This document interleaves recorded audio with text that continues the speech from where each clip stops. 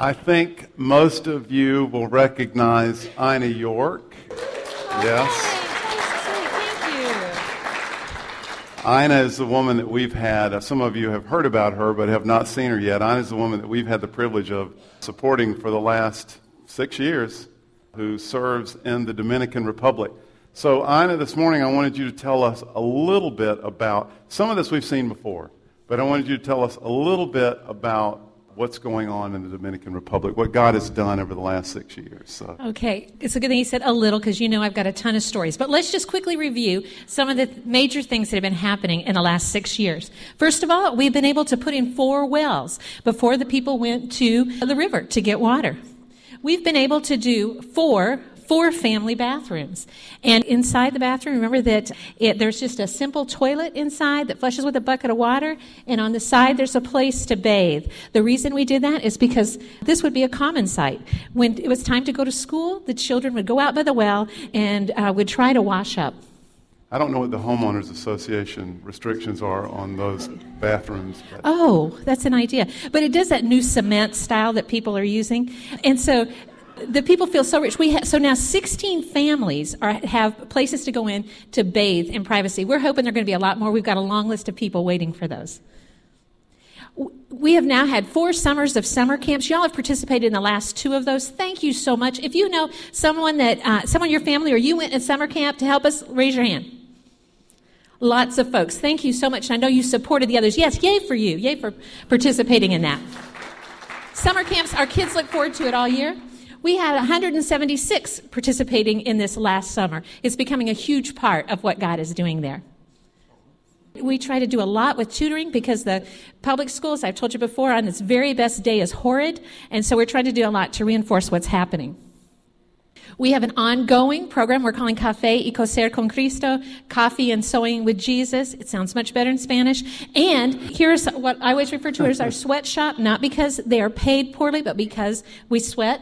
And you can see that it's in an open-air building. All of our activities happen within 3 open-air buildings. One of them was built by Gateway. Hey. And also we have some crafts going on. If you'd like to see any of these products, we happen to have some for sale in the foyer. And this money goes to support families that, especially the moms who have sometimes relied on prostitution as the only way they had to provide for their families, and now they have another way of doing that. During the last 6 years, we've had an opportunity to see people come to Christ and growing them, and in their walk with Christ, they've become people who love the Word, getting grounded in that. They've learned to pray. And it's been very exciting to see that happen in the last few years. So, give us an indication of what's been happening in the last year, Ina. So I ask you to limit the number of stories, Okay. but tell us a few things that have happened this past year. Okay. When I tell you this one, you know that government shutdown thing where everybody, y'all didn't work? I'm kind of scared that when I tell you this story, if there's going to be a Nova shutdown and y'all are going to want to quit your jobs and come work with us, because this is so incredible, the opportunities I have. So let me just back up, though, before I tell you that one and tell you this story first, okay? Sorry. So talking with some friends, Northeast Missouri, and we were just talking about the different things that have been happening. One of my friends said, I don't know how to do anything but raise chickens. I said, great, come teach us how to raise chickens well. So they came in December, and they built these little chicken coops. Here's a picture of one of the families that received them. They started with 6 little chicks, the idea of raising some eggs for their families. My goodness, it was a long time from December when we started to when the eggs came. We had all these conversations when we gathered. They'd say things like, hey, how are you going to fix your egg? I think I'm going to have mine fried. I think I'll boil mine. And they would say, Ina, are we ever going to have eggs? Are we ever going to have eggs? I said, look, we're doing what we're feeding them, we're watering. There's really nothing else we can do. And then finally the day came and Jolanda had an egg. It was a day of great excitement. She had gone back to her house for something, came back yelling, I've got an egg, I have an egg. And she was saying, and this is my egg that I raised from the chickens that I fed. Such a great day for them. And even though that happened, they continue to be thrilled with these eggs. And over and over again, they'll come bringing them wrapped in different things. Look, we have eggs. We have eggs. Okay, now's the story that's going to make you all quit your jobs and come with us, okay? If the others didn't already. So, working with kids specifically on Saturday and some tutoring called Super Sábado, Super Saturday. And so, after a while, in May this year, I said, let's reward kids that have been very faithful, just doing everything you want them to do. So, let's just surprise them and take them to the aquarium. Now, your kids have probably gone to the aquarium. We took 11 or 12 kids, I think 11, and so they got it. Some of them rode on the bus for the first time. Some of them left the village for the first time. So we're going out a little bit farther, and then we're 3 miles away, and they're so excited. And we go, and they're seeing things like stoplights as we get into the city, and new cars and big buildings, and they're so excited. We get to the aquarium. Well, on the way to the aquarium, I kept repeating over and over, okay, you guys, now we're going to be in a public place. So we're not going to run. We're not going to scream. We're going to just think about others around us. Now, what I want you to do is throughout the whole day, or the whole time that we're in the aquarium, let's look to see how incredible our God is, how creative He is, and with the different colors and things you'll see. And so we went in, and they were just overwhelmed. And one of my little boys was just standing there going, just shaking all over. And I said, Christopher, honey, what's going on? He said, I'm trying not to run. I'm trying not to scream. But look at what God has done.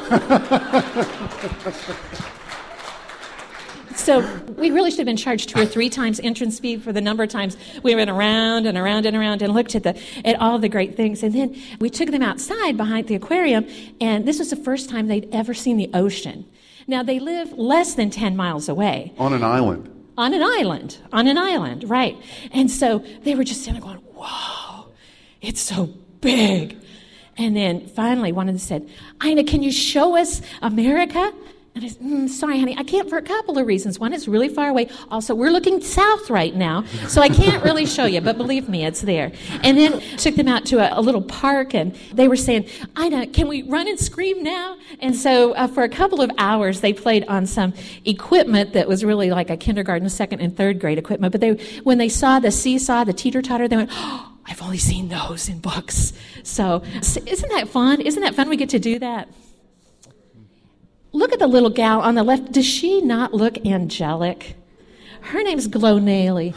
I'm telling you, when I first started several years ago, I was just obeying God. I didn't have no language. I didn't know much of anything. I was taking some crayons out and doing some coloring activities, and sharing was not something my kids did. And so she was really tough, so she usually got the crayons. So one day I was saying to her, honey, you've got to share the crayons. And she was not pleased with me. She let me know that in a couple of manners. One, that she kind of threw some crayons and kind of walked out real huffy. That she came back in a little bit and she mooned me. So I did not know the language well, but I got that she was not happy with me. I remember that day thinking, will change ever come? Can I do anything here? I believe God's calling me. Can I do anything here? Fast forward about 7 years. And Glonaley is the tall girl in the back. That's our little drama team. And this summer, July 17th, I believe, I had the privilege of sitting beside Glonaley as she accepted Christ as her Savior. Isn't that incredible? And do you get the part that you've played in that?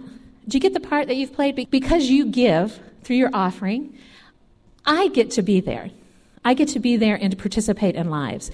And because we're there, we've had the opportunity of being there long term. I'm hoping God lets me be there forever. Well, I guess someday I'll die. But anyway, and I hope I get to be there the rest of my life. But thank you for the role you're playing. I believe something like 28% of the monies that have come in so far this year to support what's happening in Cercadillo have come from you. So thank you for giving. Give with joy, going, I get to participate in that. One more story, real quickly, of what's happened this last year. We've been praying for a long time for men. That's not my major ministry. It's not been to them. But we've been praying because we know we have to reach men in the village. Praise God, we had some wonderful interns that were there helping us. And after Let me interrupt, Dinah. You've told us over the years there have been a number of women and children who have begun to follow God for the first time. Absolutely. And you've told us some of those stories, but over the years you've also told us that it has been difficult to reach the men in the village. And in fact, up to this point, unreached, right? That's right. Thank Okay. you so much. Thank you so much for injecting that. That's right. We have like 11 baptized believers, but they're all women. So we've been praying for a long time, and this summer, David, who's our neighbor, he's heard the stories, he's heard everything that's happening, our neighbor in the village, and so then he, this summer, came to Christ. So excited for the man standing beside him, Christian. Christian is from a large church in town that's starting to partner with us. Christian's coming out to teach our boys' Sunday school class, but also to disciple him. And when I left, David said, when you get back, I'm praying there are going to be like 10 more of us. And so love it that he's already getting the idea that his job now is to reach the other men in the village. So, okay, I got to stop, right? Because, okay, yeah. I could tell you a few more. Come on over. Okay. Jan, I'm going to ask if you would come up for 1 second. Yeah, come on up. I want to honor Jan as well. The way we organize our missions, we try to have someone at Gateway champion each of the people that we support. And for the last several years, Jan has championed Ina, and it has been, I think, a great learning experience for Jan and has stretched Jan in the direction of God's generosity in loving on and supporting Ina. And we are in the process now of perhaps handing off the championingship of Circadio from Jan, but I wanted Jan to be up here to represent us as we pray for Ina. Ina, over the last couple of weeks and for a few more weeks, I'm going to be talking about being all in with God. And we've said over the last couple of weeks that one of the ways that we get all in, it's symbolic of that, but it's also one of the practical ways that we go all in is with our finances. Your ministry in the Dominican Republic has been an act of being all in. So for those of us who haven't heard it, and for those of us who have, let this be a reminder for us. How did this happen? How did you end up in the Dominican Republic? And keep it brief. Yes, sir. Okay. I went on a short-term mission trip to the Dominican Republic. You were living? I was living in Massachusetts, extremely happy with my life, reading specialist, top of my career, very, very, very happy with life. Just went for 1 week to the Dominican Republic on a mission trip, was overwhelmed by God and what I saw, the needs, but also the opportunities. Started praying that God would send people, be careful, and then could never forget it for the next probably 3 years or so, 3.5, went back and forth between job there, going over vacations to the Dominican, and then felt like it was time. I had to make a decision, took a leave of absence, a year's leave of absence, and during that time, God led me to Cercadillo, and the rest is history. You took a year's leave of absence from teaching, from your career, and lived in the Dominican Republic. Yes, because I knew I needed to see what it was like different than just going for 1 week at a time. I needed to see, was this real? Because I had to settle it. I was so, in such angst about, do I go, do I not go, where do I, so. And during that time of being down there, you were working with another ministry, and the village got impressed on you. Absolutely. So the upshot was the result. You guys, this is the best life. Whenever I have an opportunity to speak to youth, I always say yes, because his plans are so much better for us. I mean, really, who could make better plans for my life? Ina York. I'm probably average intelligence. Ina York, God of the universe. Ina York, God of the universe. Whose plans are going to be better? I'm going to go say God of the universe, even though... No, sir. No. Okay, got it. Okay. But what's happened is... as I've gone in, as I'm all in there, is that I've discovered who God made me to be even more. And I have often said that when God said, let there be Ina, many years ago, that he was thinking of Cercadillo. I feel like I was born for this village. So I understand now what it means to when Jesus says that when we give our lives that we find it. I found what I've made for. And even on its hardest day, when it's hot and miserable and everything, I never think about coming back because I found what I was made for. The Bible talks about sometimes laying hands on one another as we pray for one another. I've said before, I think that's representative of our connection with one another, our community with one another. So if you would, join me. And let's stand, and I'm going to ask you, as a symbol of that, extend your hand toward Ina, and let's pray for Ina, and Jan and I will lay hands on her, and let's pray. Father, thank you so much for the plans that you have for us. They're so good because you're good and you love us. I thank you so much for the people in Cercadillo, for your creation of them, and I thank you that before the foundation of the world, you knew that you would send Ina at this point in time to love them. Father, strengthen Ina, encourage her even during her time here. Encourage her, fill her with your Spirit. Fall on her so that she can, for another year of weeks and days, she can represent Jesus to the people in this village, that she can be his hands and his feet and his eyes and his voice and his compassion. Father, we pray for the work that you have been doing in the village, and we ask in Jesus' name that you would protect it and seal it, secure it. We pray, Lord, for laborers, because the harvest is white. There are hearts that are ready, and there is much work to be done. Thank you for Ina's connection to the church downtown in Santo Domingo. We pray, Lord, that you would nurture that relationship as well. Father, we also pray that you would pour out your love and your joy on Ina in very special ways through your word and through connections with others who love you and through the support of people who love her. We pray that you will protect her physically and financially in all that she does. In the strong name of Christ our Lord we pray. And all God's people said, Amen. Okay, you're going to want to speak to Ina before you leave. She'll be out in the lobby. You may be seated. Okay, today we're going to add to our conversation about giving. And we said that we were going to talk about how to give today. So I want to do that very practically. I want to talk about how we give at Gateway, but also attitudinally.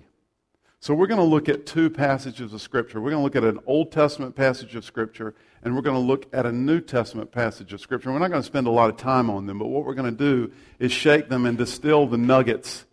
And we're going to talk about, from these passages, what God said to those people and what he is saying to us today about how we should give, particularly the attitude with which we should give.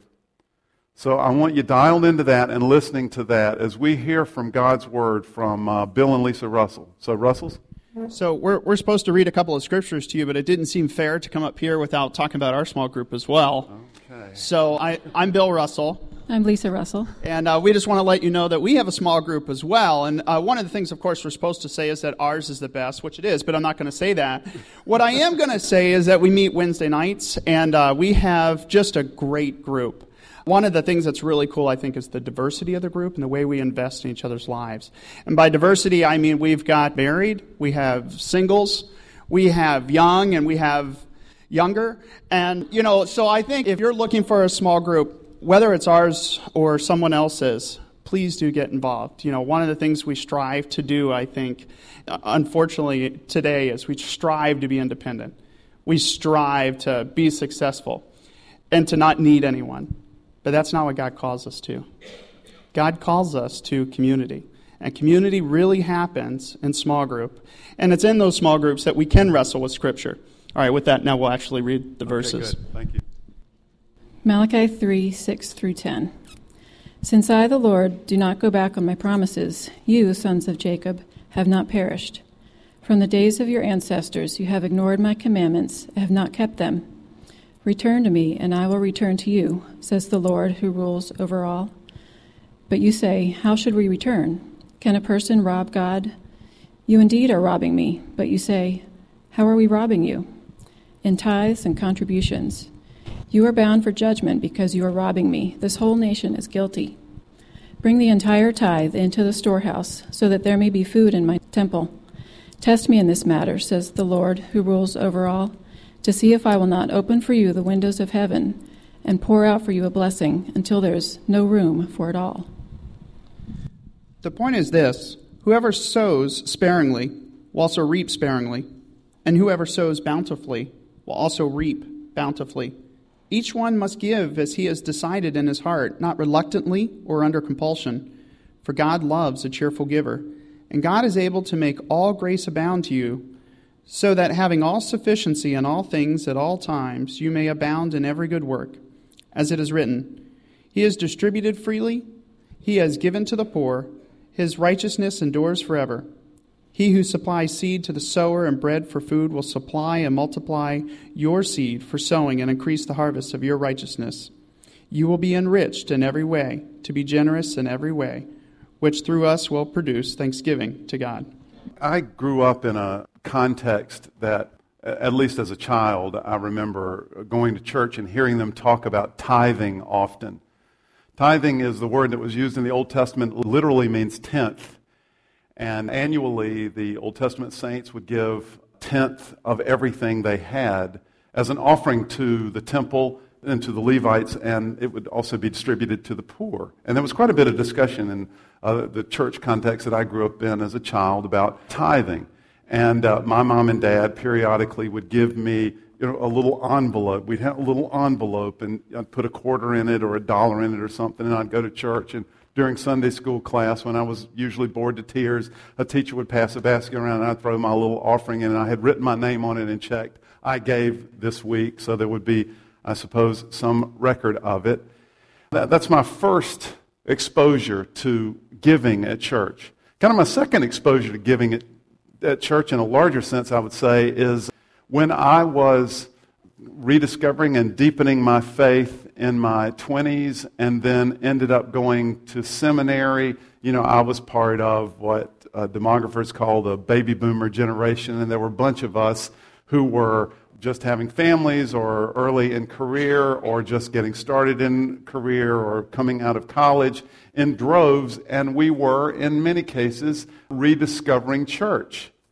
And so we started coming back to church and new kinds of churches. Churches were doing new kinds of music then and trying different experimental things to get those of you who are baby boomers to get you involved in church when you were in your 20s and in your 30s. And this began, well, it didn't begin it, but there was an explosion of the megachurch movement across America. And all during this period, and I was in seminary during this period. I was trying to learn how to do this, how to become a minister.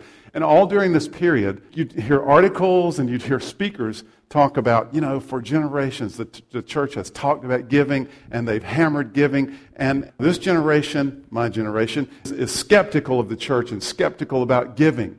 So we should stay away from this topic. So we did, largely. Churches didn't talk much about giving. Some of you have been to churches before where there is no basket typically passed. As a practice, what they'll do is just put some kind of box or plate in the back, and people will give on their way out because churches wanted to de-emphasize the idea that, we're constantly asking for money. And I think that was a fine, God-honoring trend in the church to get us away from perhaps focusing too much on money. Maybe we went too far. Because if you and I are going to be all in our relationship with God, we got to talk about money. And in fact, Jesus talked about money regularly. And not only are we going to have to talk about money, we're going to have to talk about giving. Because that's one of the primary purposes of our money. It's repeated over and over again in Scripture. He blesses us so that we can be a blessing to others. We're not collecting pools. We're streams. Blessing is supposed to flow through us, and that includes financial. And as we allow blessing to flow out of us and through us, He just increases the stream. Well, the passages this morning reflect that. If you don't remember anything else, and I want you to remember several things that we say this morning, but I want you to remember this. If we had to have any theme to walk away with from today, I'd like for the theme today to be Stop Tithing. I got a great article this week about this, and it was called Stop Tithing. And he was talking about, he was reflecting similar upbringing to mine, and he said that in these conversations about tithing, even conversations generally about giving to the church, we ask questions like, okay, if I'm going to tithe, if that means, it's an Old Testament teaching, well, is it still valid because Jesus has come and, we have the New Testament. And Jesus never mentions the word tithe, which is true. Okay, but if it's still valid and if I'm still going to tithe, is that 10% of my net or 10% of my gross? Really, we ask this long series of questions that end up amounting to, often, how little can I get away with and still fulfill the requirement? So I want you and I to stop thinking like that altogether. Let's stop tithing. And let's talk this morning about how we really should give. And let's use an Old Testament passage. Again, let's drill down and look at some of the nuggets, and then let's look at this New Testament passage, and then let's end with some real practical application for how we should do this at Gateway. So in this Old Testament passage that Lisa read for us from the prophet Malachi, Malachi says, bring your tithe into the storehouse. God even says, test me in this. But to set that up, let me say, Malachi is really a series of messages. The whole thing, the whole book, is a series of messages to the people of Israel, kind of denouncing, correcting, adjusting certain practices. I've heard Old Testament scholars compare the Old Testament prophets to God's prosecuting attorneys.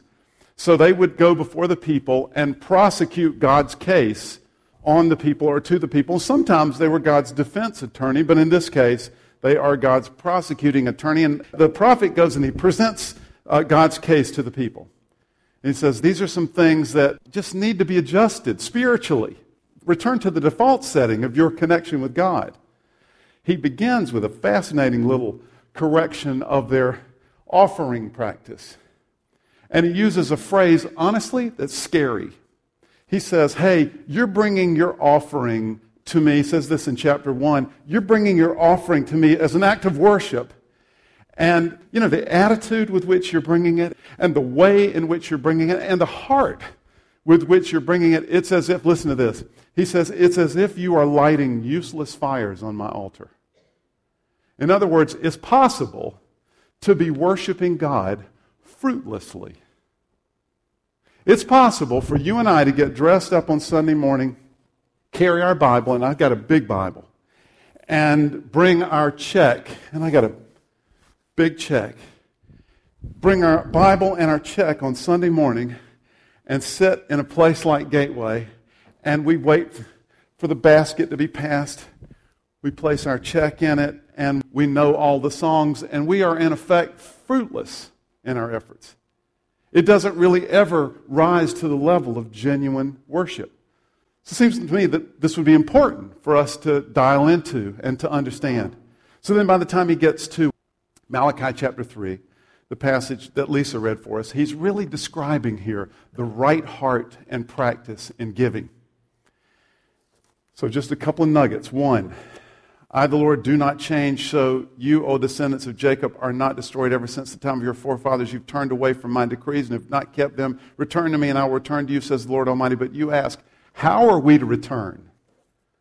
What does this mean to really get back connected to you clearly and effectively? And then God answers in an odd way. He answers a question with a question, and he says, okay, will a person rob God? Yet you rob me. What? How do we rob you, they ask. It says, in tithes and offerings. So not bringing the tithe is evidently tantamount to robbing God. Why is it robbing God? I would suggest that probably because the tithe is one way of recognizing that all that we have is God's. So bringing this is representative of that. That's why it restores the flow. That's why it maintains the connection. When we don't tithe, we live, in effect, outside of the recognition that all that we have is God's. And all that we have has been provided by Him. It's not by our strength or our power. He's done it. So, first, I would think we should give regularly. I would think it should be our practice to give regularly. Not just be reminded at December that we should give because the policemen call us up and they want to give to the policeman's fund, and we remember Salvation Army ringing its bell. I would think we would find a practice, a way of giving regularly. To further emphasize the same point, he makes the point here that tithing is actually a way of repentance. That's a hugely important biblical word. It means when you're going the wrong way, God's will that Ina was talking about is actually back this way, but you're going the wrong way. You have said, according to Ina's imagery, you have said no, you're heading this way. Repentance means to turn around and head God's way. It means to change direction, and the tithe is actually a way of repenting. It's a way of adjusting our spiritual barometer, our lives to His life. So I would think we should give regularly. Secondly, He gives so that we can give. He gives so that we can give. And when we give, He pours out more blessing so that we can give more. Listen to how this passage unfolds further. In tithes and offerings, He says, that's how you robbed me. Look, you're under a curse. The whole nation of you. Because you're robbing me. Okay, bring the whole tithe into the storehouse, that there may be food in my house. Test me in this, says the Lord Almighty, and see if I will not throw open the floodgates of heaven and pour out so much blessing that you will not have room enough for it. I've heard this passage over the years, and only this week as I was looking at this, did this really hit me. I think maybe I've heard this taught, I don't know. I won't blame it on anybody else. At least when I've read this passage over the years, I've thought, incredible. What God is saying is, if I give, if I find the right causes and a regular way to give, then He's just going to bless me. I'm going to give and He's just going to bless me. And here's what that says to me. So I go to church and I find some way to give when the offering is passed. All my problems are going to start getting taken care of, and He's going to give me more money, and our car repair is going to get done. Everything in my life is just going to get better and up and to the right. It's awesome if I can just find a way to give. And that's not what God is saying.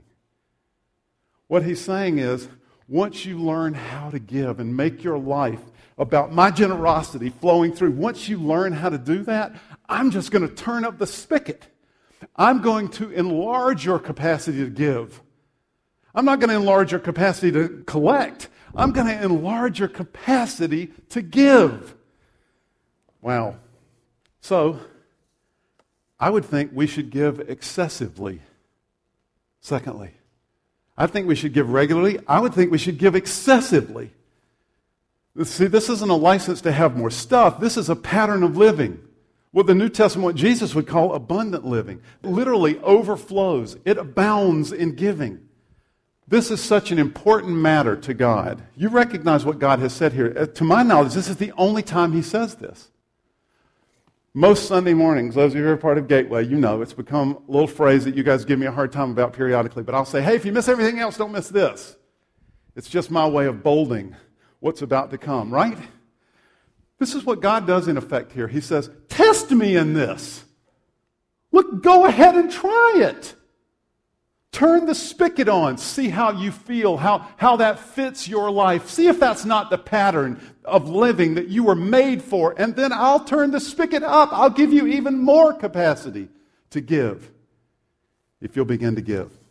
I would think we should give excessively and regularly. When we don't give, we are essentially refusing to recognize the patterning of living that God designed us for. So we end up not being our true selves. So how should we give according to God's instruction? In Malachi, we should give regularly and we should give excessively, and it's so important. He says, test me in this. Okay, that brings us to the New Testament. 2 Corinthians 9 is the passage that Bill read for us this morning, and this is Paul writing to one of his most ornery churches. And in verse 6, the first verse that Bill read for us this morning, Paul says this, remember this, and we looked at this last week, remember this. Whoever sows sparingly will also reap sparingly, and whoever sows generously will also reap generously, which I think underscores the point we just made that we should give excessively. But let's go on. Verse 7, and there's where we want to drill down for a second. Verse 7 says, each person should give what they've decided to give in their heart. So this giving that we're talking about is not an order from some spiritual authority. This is whatever you have decided in your heart to give. So I would think we would give freely. I think this is part of what Paul is talking about. Give freely. Give regularly, give excessively, and give freely. It's what you have decided in your heart to give. In fact, he adds, not under compulsion. No one's making you do this. Let's give freely. Also, this is whatever you have decided, meaning intentionally. Whatever you have decided in your heart to give. So I would think we would give intentionally. So I would think we would give regularly. I would think we would give excessively. I would think if we wanted to be God-honoring people, we would give freely. And I would think we would give intentionally. We would have a plan for giving.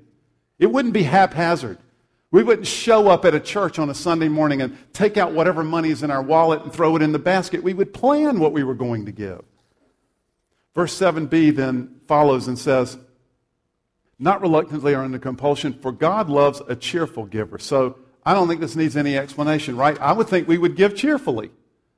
I would think that if we were perfect examples of a God-honoring community, which we're not, but we're trying, I would think if we were a perfect example of a God-honoring community, Ina would come up here and tell us some great stories, and we would laugh, and once in a while we would cheer her, and that's terrific. And we'd have a couple of cute announcers, and they would make us giggle, and then we'd have another small group leader, and Lisa would warm our hearts. That would be awesome. But then, when the basket was passed, woo! Yes! When is the last time you saw that in church? We should give regularly, excessively, freely, intentionally, and cheerfully. So let's wrap this up. So let's answer a couple of specific questions that I've been asked over the years. So do I have to give if I'm deeply in debt? Well, this is the wrong question, of course, isn't it? This is why I began today saying stop tithing. You never have to give. The right question is, how can I arrange my life and my finances so that I can maximize my giving?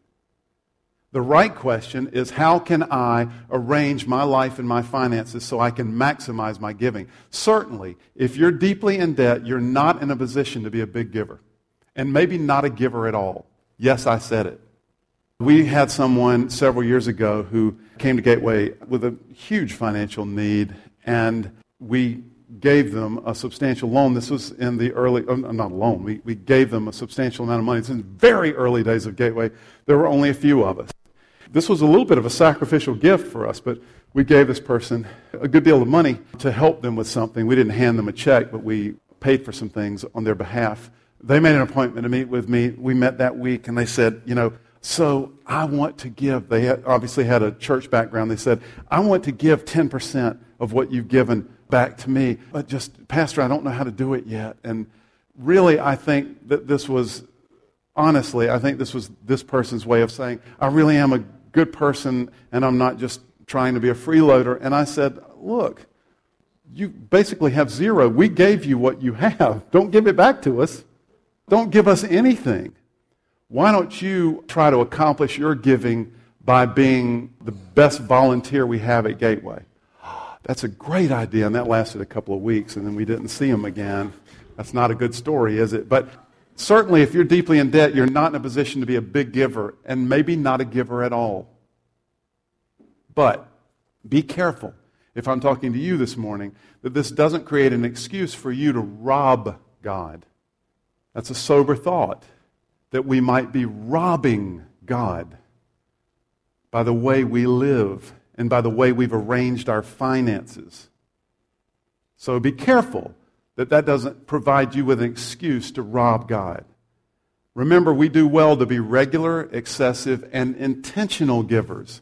So decide what you can do and pray for the day when you can do more. And as you begin to give, watch God bless you so that you can give more. And don't begin to collect those blessings and say, oh boy, now I'm not only out of trouble, I'm beginning to add over here to my collection. But as He begins to bless you, let that blessing flow through you and give even more. So do I have to give if my spouse doesn't want to give? And there are a number of you who come to Gateway without your spouses. There are also those of you who are perhaps sitting together this morning who disagree with one another about the degree to which you should be giving. I've told you all before, my wife taught me how to be generous. I grew up in a home where counting nickels was a profession. And, Diane taught me how to be freer with our money and give to others. So do I have to give if my spouse does not want to give? I would say you should not give if your spouse doesn't want to give. Not only do you not have to, I would say you shouldn't. In fact, you may have done damage to God's reputation if you've been forcing that on your family against your spouse's wishes. Remember, we are to be cheerful givers. If your spouse becomes a resentful giver because you have chosen on their behalf to give, then you should pray for your spouse's heart to change, but submit your desire to theirs. You should say, this is what I want to do. I believe in my connection with God in my heart that this is the way for me to honor God, but I want to honor you. And this is not how you feel, so I want to submit that to you. And I want you to know, I'm going to be watching God bless our finances so we can give, and I'm going to be praying for your heart so that we can give. So no, I don't think you should give if your spouse doesn't want to give. So how much should I give to Gateway? And how do I give more? Finally, the right question. So, the Old Testament practice. I've read a number of different scholarly approaches to that which say that essentially the average Old Testament saint, if they were fully practicing obedience to Yahweh, if they were practicing the system of festivals and feasts and tithes and offerings and free will offerings, then they were giving annually somewhere between 23 and 26% of their income to worship, to celebrating within the worshiping context, and to the priests and the poor. They were giving somewhere between 23 and 26% of their income on an annual basis. Here's what I think we should do. I think we should decide what we believe God wants us to give and what we ourselves want to give. I think we should decide what we believe God wants us to give and what we ourselves want to give. That decision should be measured against what we believe God has said to His people, us. What God has said to His people, us. We should take that and measure that against where we are in our lives and what our heart is willing to do. And then we should decide what we believe God wants us to give and what we ourselves want to give. Then we should get happy about it. We should feel free and happy about what we give. I thought, and maybe I will do a little more of this next week, but I had thought that it might be interesting to come up with a list. By the way, if you have any ideas about this, would you email me something this week? But somebody here at Gateway, I'll let them remain nameless, has told me that they've often had an idea. I think this is a great idea. They've often had an idea, which, by the way, they've never executed on. But they've often had an idea that what they would want to do, an idea for them to increase their own generosity and the generosity of their family. They want to go out on Saturday, take $150 out of their bank account, put it in their wallet, come to church, and find 2, 3, 4, or 5 of you who they feel like they need to connect to or who they feel like God is leading them toward and say, hey, Pete and Anu, come out to lunch. Lunch is on me. Hey, Becky and Tom, let's meet at the Mongolian Grill, whatever the name of that place is, down there on the corner of 50 and 28. Lunch is on me. Just as a way of being generous and generating and helping facilitate community. You know, I recommend that you and I find some practices that will help us get happy about what we give. Because God loves a cheerful giver. If we want God's heart pleased with our heart, let's get happy about what we give. Then thirdly, I'd say first, decide what we want to give. Second, get happy about it. Third, decide where you want to give. There are no rules for this. Again, the Old Testament standard was the reason the church I grew up in talked so much about the tithe. The Old Testament standard was that 10% of our income went to the temple and to the Levites and was distributed also to the poor. Then there was additional givings and offerings and feasts and festivals above that, and there were also special giving campaigns above and beyond that. But you decide where you want to give. I believe God will take care of Gateway if all of us here are giving what God is leading each of us to give. God will take care of Gateway. And then, when you give to Gateway, let me give you some mechanisms for that. Make out a check to Gateway Community Church. Do it before you come to service on Sunday morning. And then when the basket is passed, now you're anticipating, you have something to offer, you have something to give, and give it cheerfully. As the basket is passed, take your check to Gateway Community Church, very, very large check to Gateway Community Church, fold it in half and drop it into the basket as it goes by. Or you can put that check, wrap it in a 8.5 by 11 piece of paper, put it in an envelope, and mail it to our church office. And that address is on our program every Sunday. Or you can have your bank send a regular check to Gateway. Those of you who bank online, decide what you want to give, decide where you want to give it, and the Gateway part of it, divide it up by month or however often you want to divide it, and have your bank mail us a check, and that will come to our office, and we have a number of people who do that. I'm going to have a couple of people up here next week help me talk through this practically.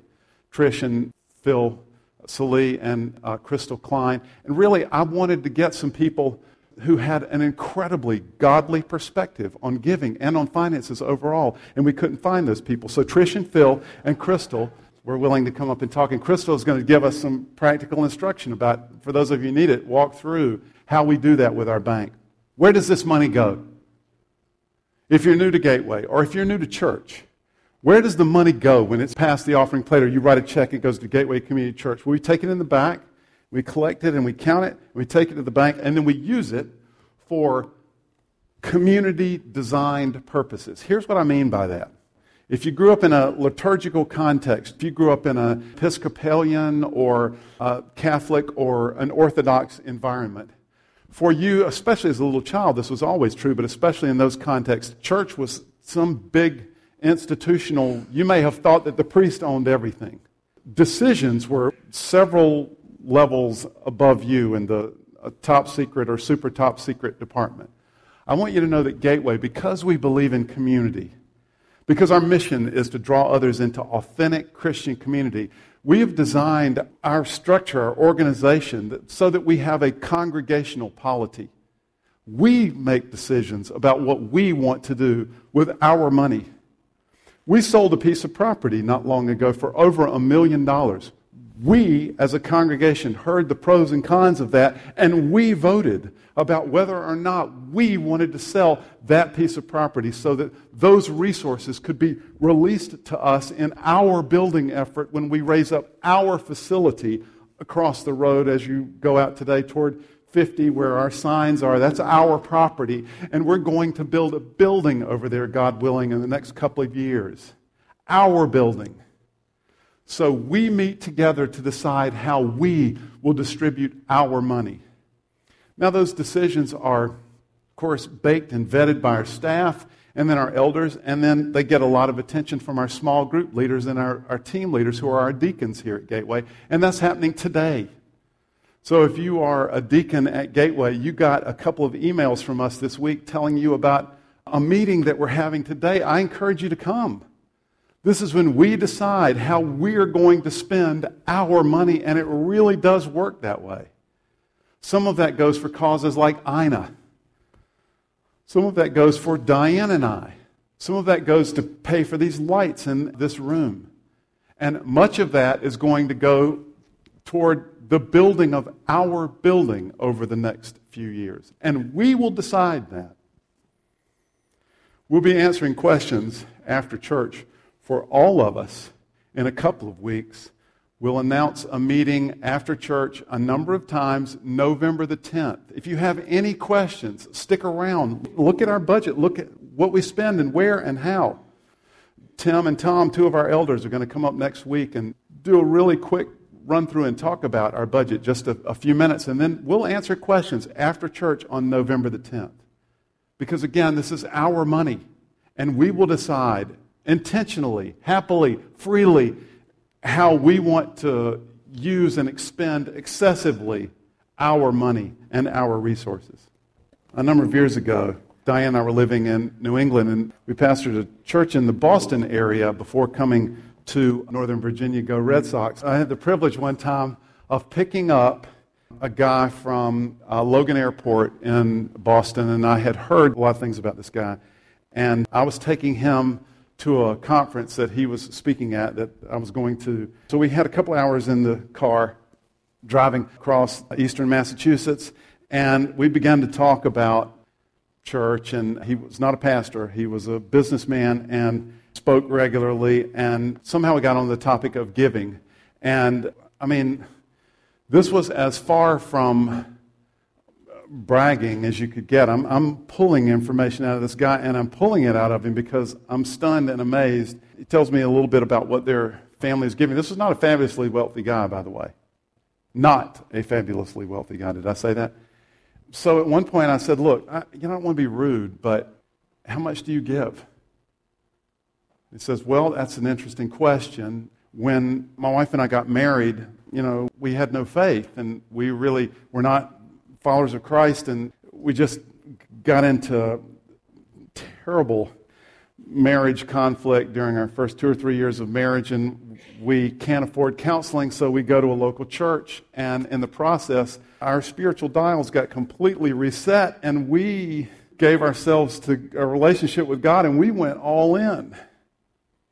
And we started giving something to the church because, we felt like we owed them because the counseling was free. And then we hear this talk about giving and giving a tithe, and we decide, well, we're going to try to grow our giving so that we can reach a tithe. And somewhere during that time of growing our giving so that we could reach giving 10%, we hear this teaching about how God wants to increase our capacity to give. And in fact, He wants us to give more and more and more. In fact, those of us who are Christ followers, we need to be judging our lives not by how much we collect, but how much we give, and it just completely different. There's a paradigm shift for us, so we just decided that we were going to try to give and increase the percentage that we give by 1% every year of our marriage.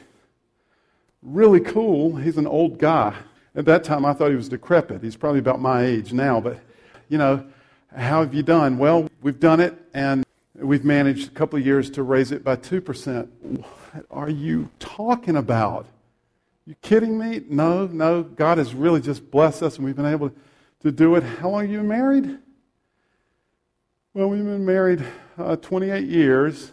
There were 4 or 5 years where this was not our practice. How much are you giving?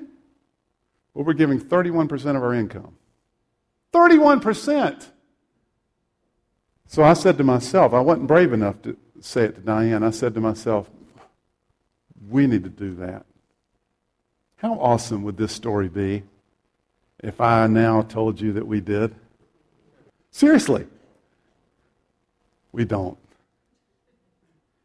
You remember how we started this whole series? We showed that picture of Terry diving out of the airplane. Terry and Tim Eagle went skydiving, and Terry's diving out of the airplane, and we said of that illustration, we said, I've heard that the thing you need to do if you're going to go skydiving is just get yourself in the plane. Because if you get yourself in the plane, somebody's going to strap you on, and they're going out whether you want to go or not. So what you really have to do is get yourself in the plane, and I talked about how over the next several weeks, let's get ourselves in the plane. Let's get in the plane. Because if we get in the plane, God will strap us up, and away we go. So anybody want to get in the plane with me financially? Anybody want to say, boy, I'd like to, I don't know how, but I'd like to give more. Because that feels like, that would make my heart sing. That would make me feel like Ina. Let's stand and pray. Father, we are so deeply grateful for what you've given us. Thank you. And we ask that you would give us cheerful hearts that we might give back to you a token in return. In the strong name of Christ our Lord we pray. Amen. All right, so here's how I want us to leave. The band is going to send us out. I'm going to dismiss you in just a second. Ushers, would you go to the doors with the baskets? So those of you who have a basket, make sure the doors are covered. Strong-arm people if you have. No, I'm just kidding, because this is cheerful and it's intentional and it's free. This is free. So those of you who have a gift, I want you to deposit it on your way out, and I want you to do it cheerfully. I want you like skipping. And, phew, yay. And if you don't have anything to give, but you've already given, you've already mailed your check in, then just skip behind. Yay! Okay? This is the happiest part of our service right now. All God's people said, amen. All right, so go be cheerful givers. Take somebody out to lunch on you. Diane and I are available. We're actually not. We're not available. Go and be cheerful. Blessings.